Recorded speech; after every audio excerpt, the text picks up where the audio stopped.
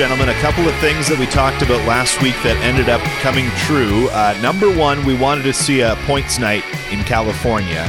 It was a points road trip, and we enjoyed that very much. And I hypothesized that we might see Nathan MacKinnon return from injury when the Leafs play the Avs Wednesday night, and that is also going to be the case. But after that road trip, I say bring it on, baby. Yeah, that was a really impressive road trip. I think we all saw a lot of years where we would stay up late to watch those California games only to be going to bed very disappointed or infuriated a lot of times. So to see them go and handle their business the way they did on that road trip, really impressive. Closed out a really strong month for the team. I think the overall record was 12-2 in November. They've really put themselves into a good spot heading into December here. And that road trip was just a really impressive showing.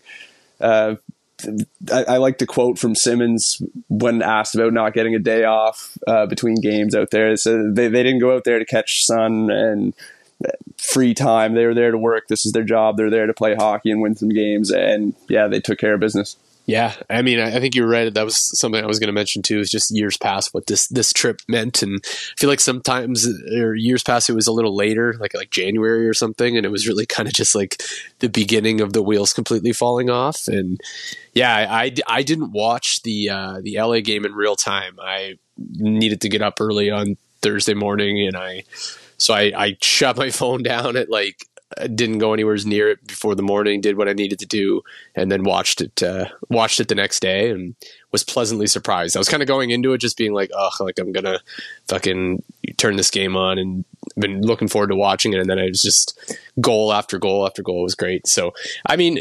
I think the most impressive thing about these games, they definitely scored. I think we all knew that was coming. It wasn't like we just saw a bunch of offensive kind of chances and kind of the way that they were playing. Like that didn't kind of come out of nowhere.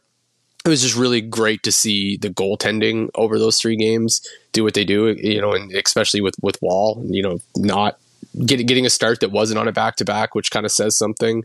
And, it feels like they might have found something here. Obviously super early still, but just exciting time to have a goaltender come up kind of out of obscurity and really not really having a great career prior to. I know Nick, you've written about that, not really having a great AHL career, and then to come up and do this in the NHL. Yeah, well, as you said, I mentioned Wall in my prospect roundup at the Leafs Nation earlier this week, and the overarching point that I kind of wanted to make was how much of a boon it's been for the Leafs to be able to get what they've gotten out of Joseph Wall early this season, because Mrazek was their biggest signing of the offseason. He was brought in to, share this workload with Campbell so that it wasn't just a matter of throwing a guy in on back-to-back simply because you felt you couldn't play your guy twice in a row.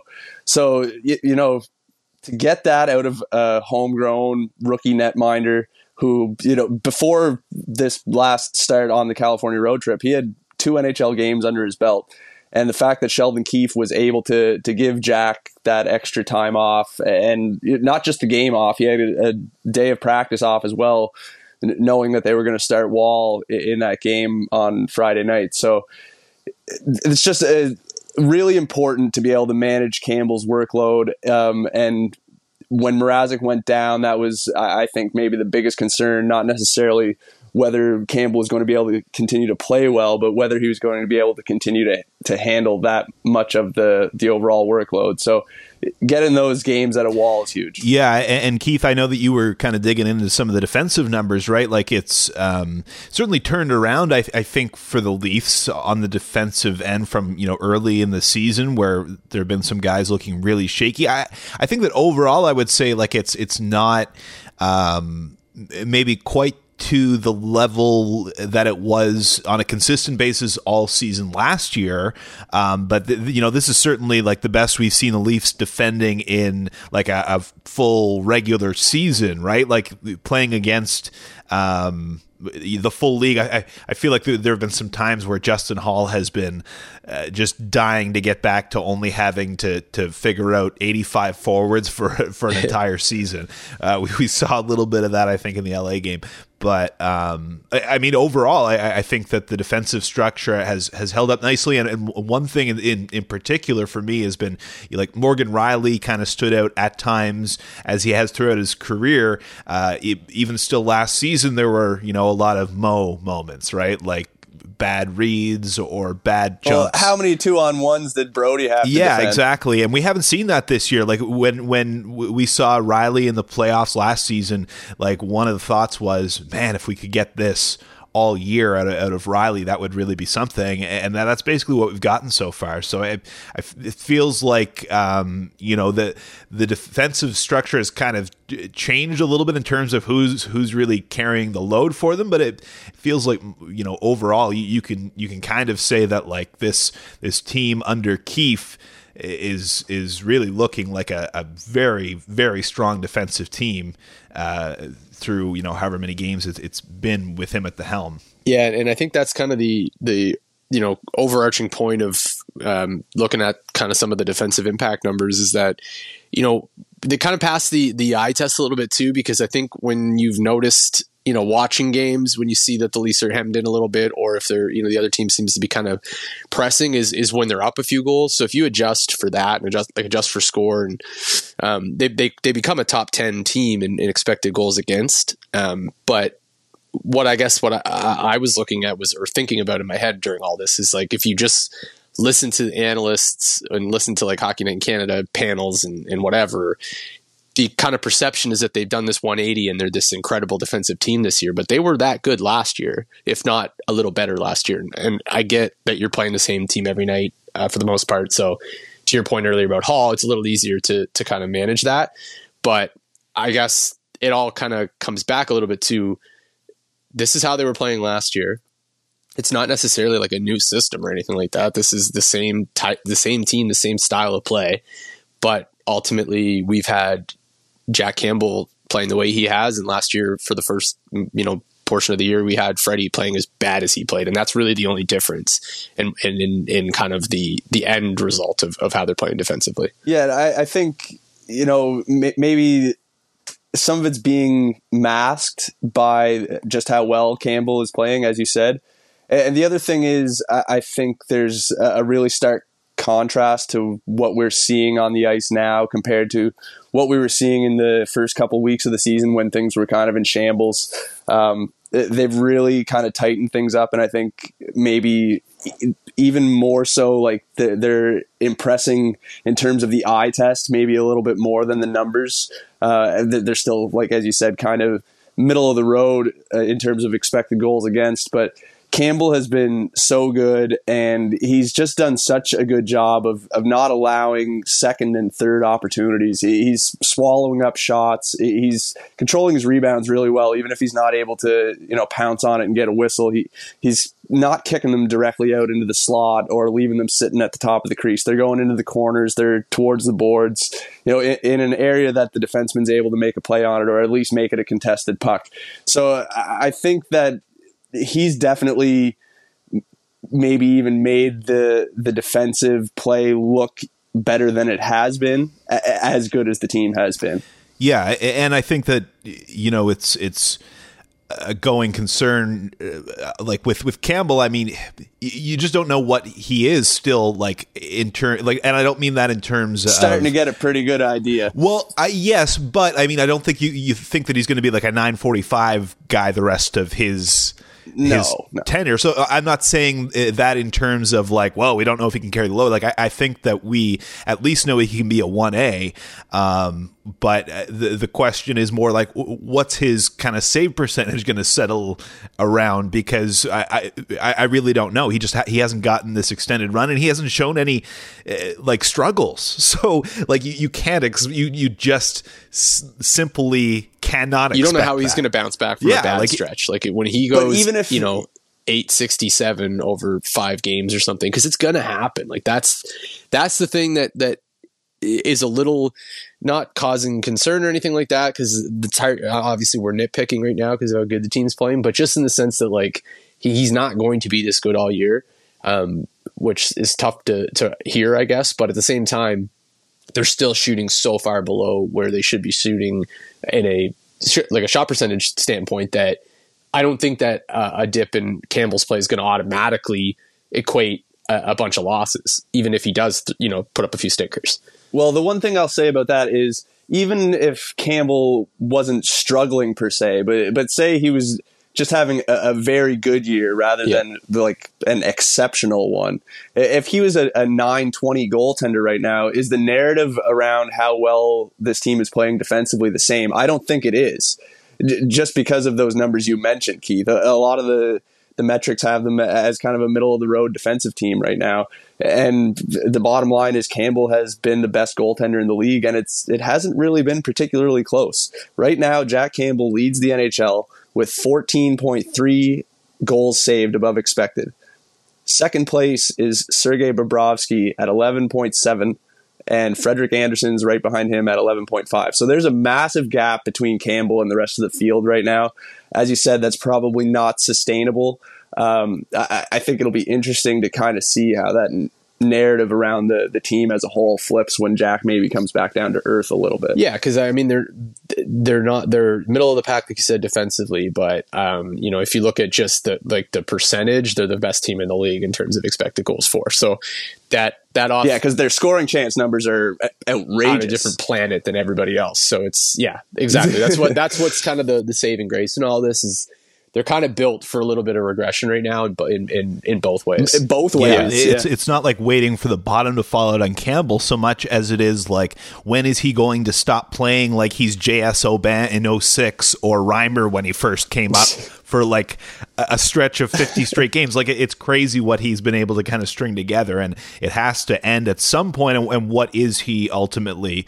On an average night, once he's not just playing out of his mind, or maybe he is going to play out of his mind. Maybe he's a Vezina guy the rest of his career. What the hell is this? It's madness, and it's been a lot of fun. Yeah. And it's going to be a challenging stretch here coming up for Campbell and for the rest of the team, because as well as they've played, this is more like what I've wanted to see is coming into the season.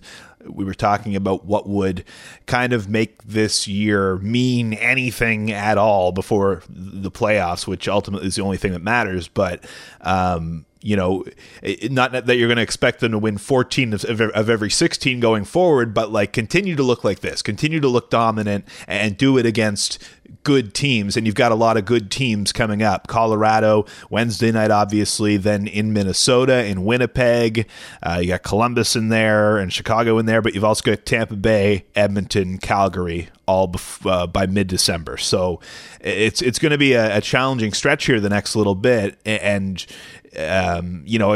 probably going to expect to take a couple of losses in there, but if you can come through that stretch and really keep this rolling and head into the new year and into the holidays like this hot, that would be even close to this hot heading into the holidays would be, especially considering the way things felt in the first couple of weeks. We went from kind of trying to calm down the masses when things weren't going well in the first couple of games to sort of feeling that same way ourselves after that, because it really did look like a broken group of men out there on the ice. They look mentally defeated. They all looked the way that Freddie Andersen looked in the All or Nothing doc. Yeah. Like he was just like kind of a shell of himself.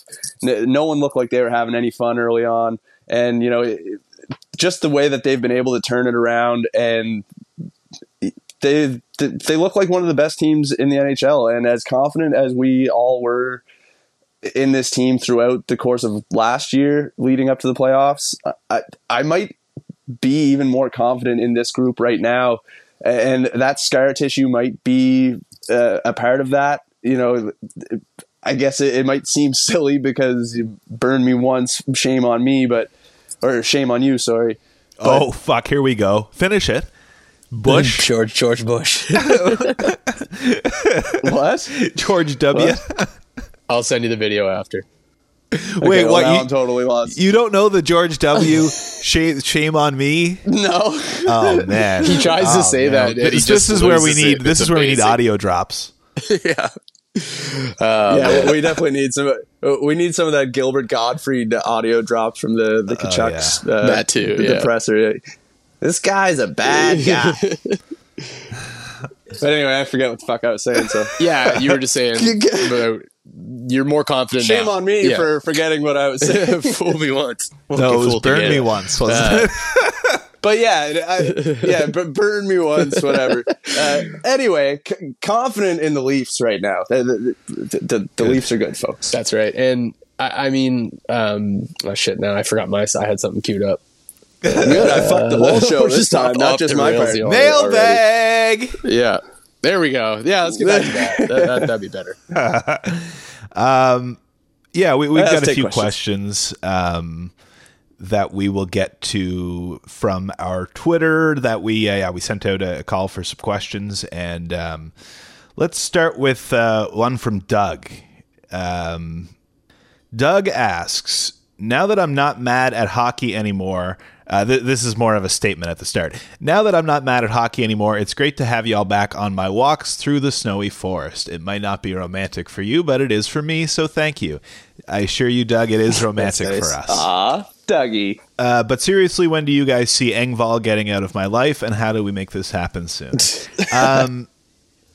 Me and Doug are always kindred I'm gonna spirits. before you get into it, I'm gonna offer a brief defense of Engvall, who obviously, as well, but before you even offer up your defense, I'm going to, kind of preface that by saying I was going to be a little easier on Engvall this time. So I'm interested to hear what you have to say. I mean, as much as to quote Brady Tkachuk, he's got nothing going on up there. I just, a guy who's 6'5", who skates like that, who's got those tree trunk legs, those guys are not super easy to come by. Now, he's obviously not a game breaker or anything like that, but at least for the regular season, as a guy that you're rolling out there to chew up some minutes, and he had a better playoff than I expected to see from him. I'm not terribly upset with what Pierre Engvall's brought this year. Now, he's certainly not my favorite guy out there, but there have been some times where I haven't minded him so much. This is the most half-hearted defense ever, I know. But I will happily swap him out for Ilya Mikheyev the moment he is healthy, of course. Yeah. That was going to be my kind of short answer to that is he would be the guy that I'd take out of the.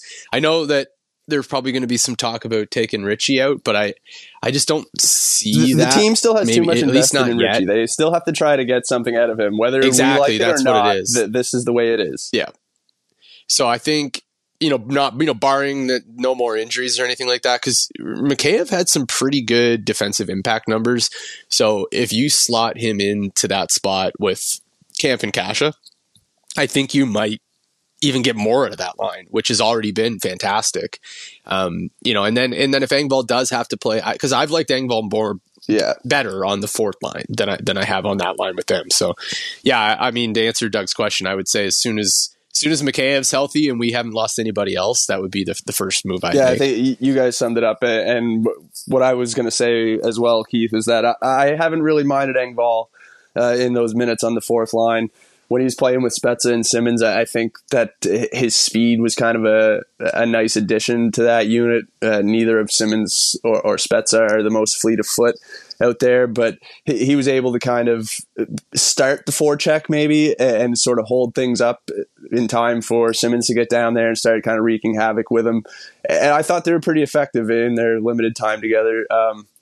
With Engvall, I think the biggest thing with him is he's just so frustrating because you see what he could be capable of if he had any kind of consistency or, not to be mean, but awareness at all out on the ice. There's just so many times where you see him passing the puck to nobody or, skating it into traffic himself or just not making a simple, smart play. He can be a really frustrating player, but he can also be a valuable player when he's on. So I think he's been a little better this season than I would have expected, or I've at least liked him a little more this season than I have in the past.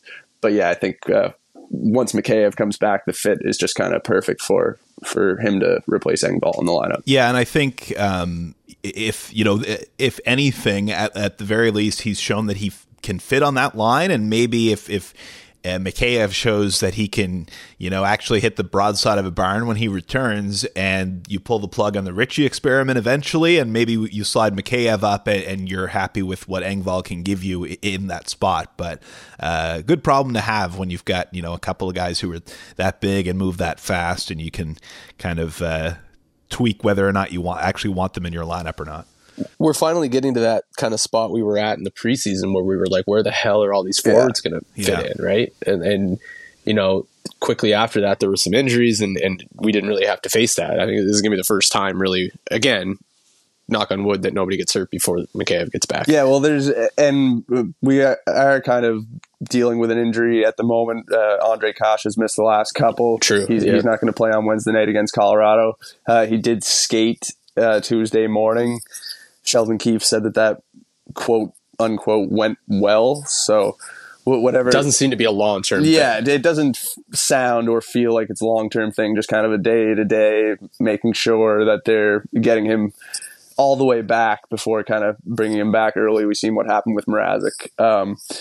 But yeah, we're getting to that point where there's going to be the salary cap crunch is coming again. And once Mikheyev and Mrazek come off long-term injured reserve, there's probably going to be some casualties on the roster here. So Engvall is going to be one of those guys who's on the bubble.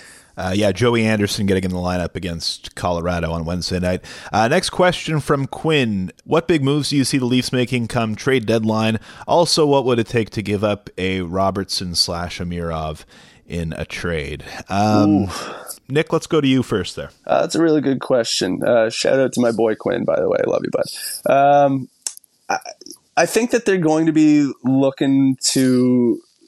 It's kind of been a talking point since even before the season. I think that they're probably going to look for a bit of that heavier element on the blue line that left when Zach Bogosian went back to Tampa, as well as Sandin and Liljegren and even Dermott at times have played on that third pair. I don't know how confident you're going to be going into, what you hope is a deep playoff run with a third pair that's made up of essentially two rookie defensemen or a guy that's been beat out at times by two rookie defensemen. So I think that's a spot they're going to look to add. Depending how things shake out up front, if Ritchie's able to sort of find a role or, even find his game and start contributing anything at all, I think that could have an impact on what they look to do up front. There's also the whole Nick Robertson thing. I think it might be a bit much to expect him to really contribute this year once he comes back from such a tough injury. And he's already, kind of missed some development time the last couple of years, and he is still a very young player.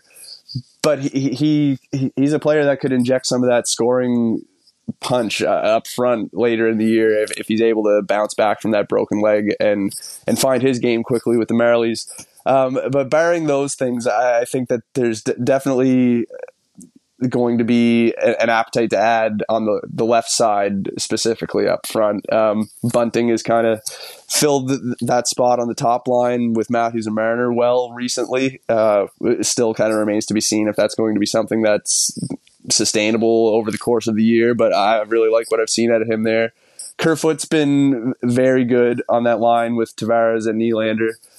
I just think that the team as a whole gets a little bit better if you can slide everyone down a spot. So I think that the two areas that they're going to be looking at are going to be left wing and probably a physical, heavy kind of bottom pairing defender type. As far as moving one of the top guys like Robertson or an Amirov, I don't think that that's something that's going to be really palatable for the organization. We're finally getting to a point where we might be getting close to injecting some of that young talent on entry-level contracts. I think if the right piece comes along, it might be a conversation. But when you look at everything in terms of like salary cap space and just what they'll be able to fit. I don't know if there's going to be a player available out there at the deadline that would warrant moving a prospect of that caliber. But we'll see, I guess. Yeah, I mean, we're kind of in the same position that you're in last year, right? Which is, cap crunch, might have a couple $1 million of, space. Then you have to pull off a couple of retained deals and stuff. But I think you're pretty much looking at acquiring the same type of player as you did last year in a top six left-handed, top six left winger, and then some depth on the bottom end. I'll be honest, I haven't really looked at kind of who's going to be available yet. So I don't necessarily have like names or anything like that, but I think you can pretty much fit the mold of what they did last year. I guess the question is going to come down to, now that they have Ritchie and Bunting, are they going to feel the need to go out and get a Foligno type, or would they be more inclined to get a Taylor Hall type? Not to bring up that fucking debate, but with the way the team's at now, I could see if they went that way versus how they did last year. Like, they didn't necessarily have a lot of pushback in two guys that could play in the top six, or at least the top nine. And, that's part of the reason why they went out and got Foligno. So I could see this being the year that maybe they do the double retained deal for a guy that could come in and inject some offense too. So left winger, bottom pair defenseman, or seventh defenseman, even in the kind of Bogosian mold, or even in the Hutton kind of mold, but maybe a little bit more of a six than a seven like Hutton was. But yeah, that's about it. And then from the other part of the question, like I agree with what you said too, Nick, but also just like they're just not in a position cap space wise that you're going to be dealing futures and good futures. If they had $6 or $7 or $8 million in cap space, then I'd be on the first kind of, get rid of the prospects and go win a cup, go out and acquire somebody that makes, $8 million a year. But you just can't, they're just not in that situation right now. So I'm not like since the team got good, I have cared less about prospects. And I know it's like your thing, Nick. So like, I'm not the voice of, I'm trying to remove my bias from that as well. Like, I agree with what you're saying. Right. Yeah. I'm just a lot easier. I'm a lot more like, I don't care. I would trade whoever right now if they had the cap space, but I'm pretty much there with you. But this team needs entry level deal guys that can contribute. So, to sustain this kind of success. So I wouldn't be in a hurry to get rid of them right now for that reason, and for that there's just no space to fit anybody else in. I'm going to roll my answer into the next question here a little bit. So the next one's from Brian. Presuming you're moving on from at least one and potentially more than one of Hall, Muzzin, and or Dermott, do you think there's anyone in the organization that can step into a consistent role next season, or will the Leafs have to look externally for league minimum vets? So just to go back to Quinn's question really quick, like, what if, I could see them maybe going for a center possibly, although you really like what Camp's been giving you there. So maybe the target instead is a defenseman. And what I would not mind seeing, and I'm going to try to kind of answer all of these at once, big moves, and would you give up Robertson and Mirov? What if you could work something out with Anaheim or someone like that? Like, I'm looking at, the Josh Manson dream continues here. and he's a UFA after this season, so he's only at 4.1 for the rest of this season. If you get Anaheim to retain, and you work out a deal, now I don't think you're probably giving up those guys for a for a guy like Manson, who's an expiring contract. But like, I guess I'm more looking at like a cost controlled, bona fide top four defenseman who you can ride with for the rest of this season. Maybe like if it's retained, or if they're just on a lower cap hit or whatever it is, or if it's just a sweetheart deal. And then if you're going to move on from one of those guys, like if you decide that this Muzzin trend is troubling and you want to try to get out from under that, then you've got someone built in who's going to take up those minutes after this season. That might be what I would kind of consider. Like, again, like the Manson is just kind of the name that comes to mind, but a player like that with some cost control that might get because ultimately I think that's if you can get a guy on a really nice contract, that's what's going to cost you a big prospect, more so than even a really good player who's making like $8 million or something like that. You always have to consider that cap hit, and I think that a guy on a really nice contract would be the one that would command a player like that. But moving on to Brian's question, what do you guys think? Maybe we'll go to you, Nick, first with specifically like how would you replace that internally?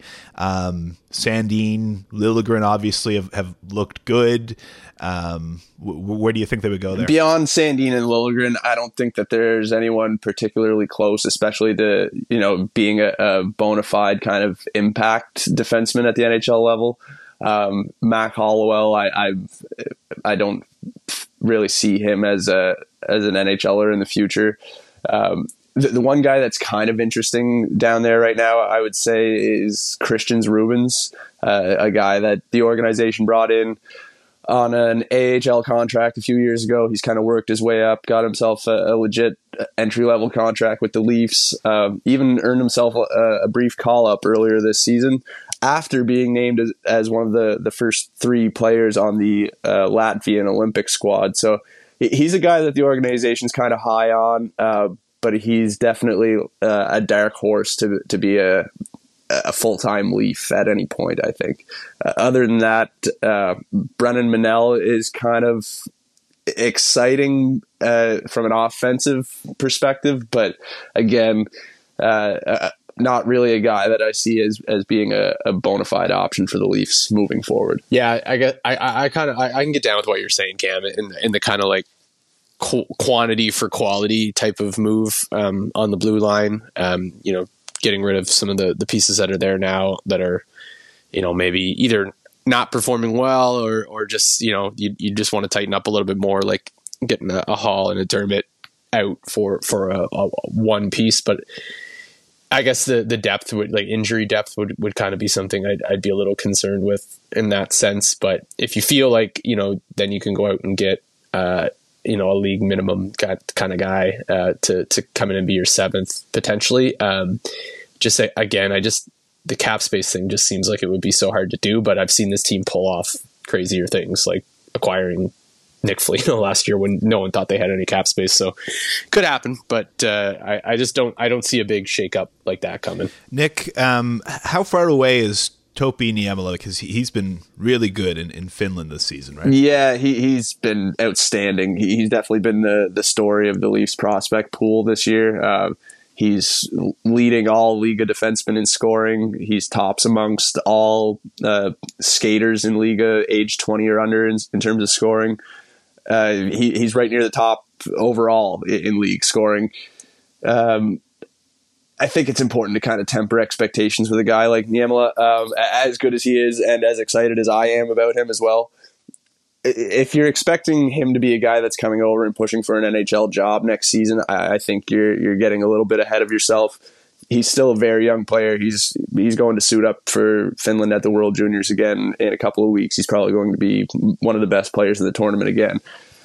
But he's still a very... Behind Matthew Knies. Yeah, behind Matthew Knies. But he is still a very young defenseman. He still has a lot of physical maturing to do. You take one look at him, he's still a kid. Very talented. I think that he's probably... If I had to guess, he's going to spend another year in Finland next year and possibly sign an entry-level contract after that and maybe finish out next season with the Marlies. And then he'll get his look in training camp. It could be kind of a Rasmus Sandin situation if he really impresses, maybe gets an early season look with the team. But I think we're still a couple of years away from really seeing Niemela make an impact with the Leafs. Want to ask you more about Knives in a minute. Last question from Cole. Do you think the Olympics with international rules and reffing will highlight McDavid and his lack of drawing penalties in the NHL, especially playoffs, or will the quality of teams negate it? First question, do we think they're going? Because I only had the realization last week that there's a fucking all-star game scheduled for this year. What the hell are we doing? It's so obvious that they don't want to be there. And here we get, the insiders dropping their little nuggets as soon as Ottawa has those 3 games postponed, talking about how this might affect whether or not the NHL is going to China. Here's the kill date on whether or not they're going to pull out. It's like, why does that come up immediately? Like they just so blatantly don't want to go. They don't want to go, and they have their perfect excuse now with the COVID cancellations and we got to get the league, we got to get everything done by a certain date, and where it's like, why? Like you've blown past historical dates in the past of the last couple of years. Like what if who cares if the cup's awarded 2 weeks later than you planned? Like I don't know. I really hope they go, but you're right. Like the kind of writing on the wall is starting to happen a little bit. Like the CJs and the Draggers and the LeBruns of the world, they're starting to kind of do the I don't know on all the radio hits. So it's not looking good.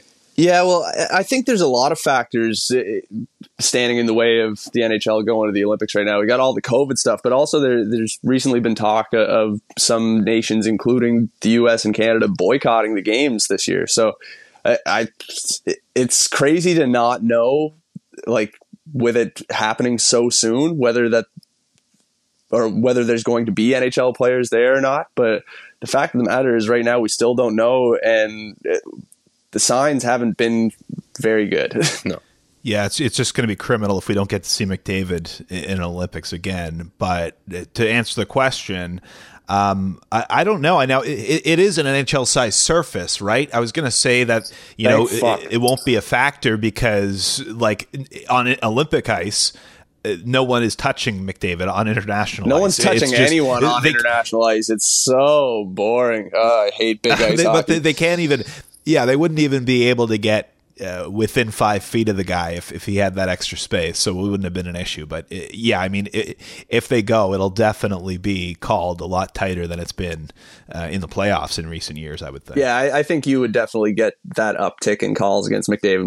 We see an uptick in calls overall in international hockey, so I think that it would probably be pretty apparent, and maybe even something that would just frustrate hockey fans even more, to just kind of see what could be if the rules were enforced properly.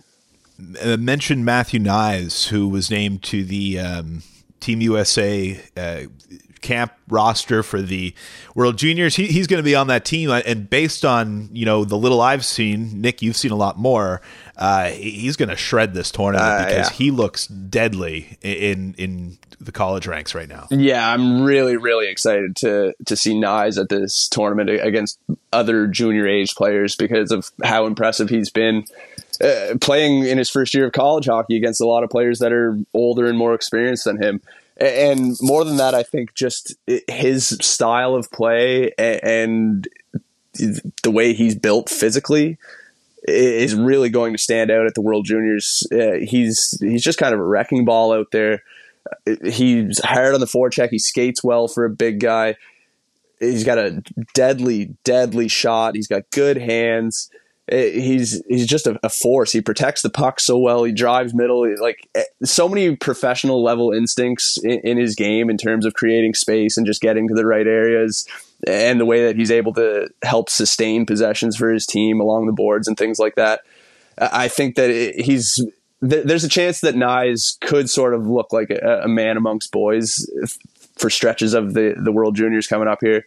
He's going to be one of the most dangerous offensive players on the American squad. He might be one of the most dangerous offensive players in the whole tournament.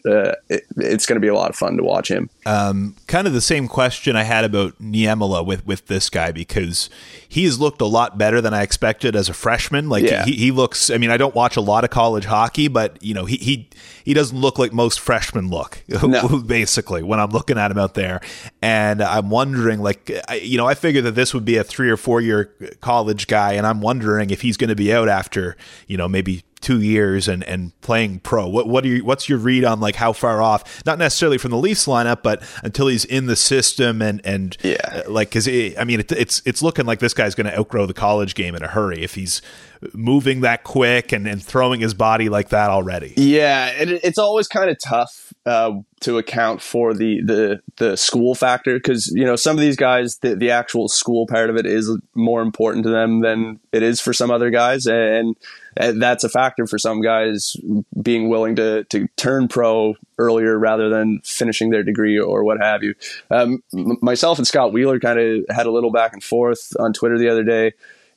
Obviously, Scott knows as much about prospects as anybody does in hockey in general, college or junior or otherwise.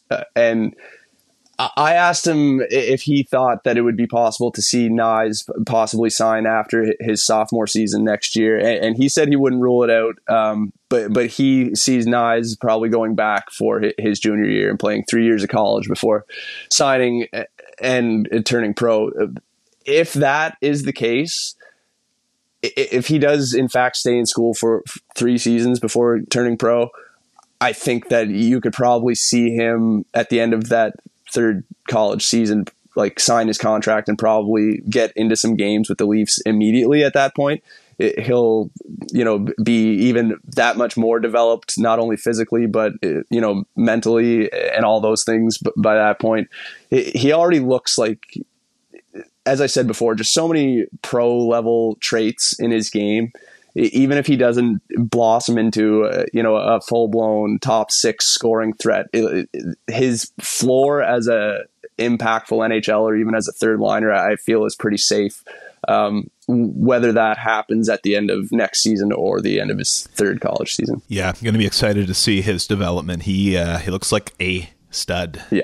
Yeah, and if you go back, everyone kind of maybe has a bit of trepidation because this happens with Leafs prospects, right? This is a guy who was drafted in the second round. If he was so great, why did he last all the way to the 57th pick?